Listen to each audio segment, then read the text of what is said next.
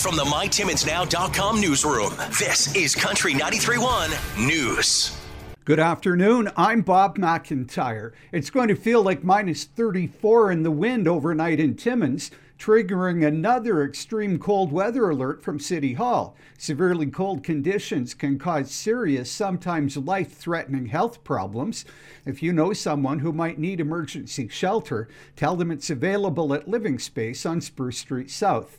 A rink from the McIntyre Curling Club is headed to Thunder Bay today to compete in under-18 women's curling at the Ontario Winter Games. It will be up against 5 other teams. Skip Deanna Shilton says her team is younger than average. She and second Leanna Delich are both 15. Third, Natalie Graham is 17. And lead is her sister, Kendall Shilton, who's 12 years old. Hopefully we do well, but we're just going to go out there and do the best we can and see how that goes.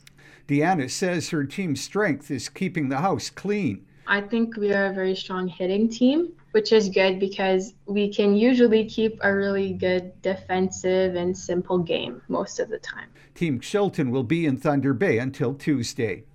3 hockey players from our region have been named to Team NOHA for the prestigious OHL Cup tournament the last week of March in Mississauga and Toronto. The northern team is composed of players from the Great North U18 League.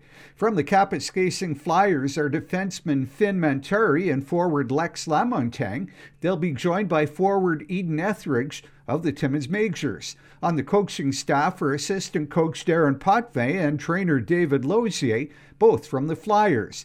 The preliminary rounds go at the Scotiabank Pond in Mississauga. The final goes Saturday, March 30th at the Mattamy Athletic Centre, the new name for the historic Maple Leaf Gardens on Carleton Street in Toronto.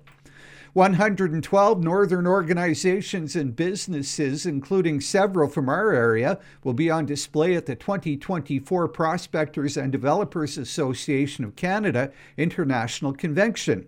FedNor has announced a roster of companies taking part in the Northern Ontario Mining Showcase at the Toronto Convention early next month.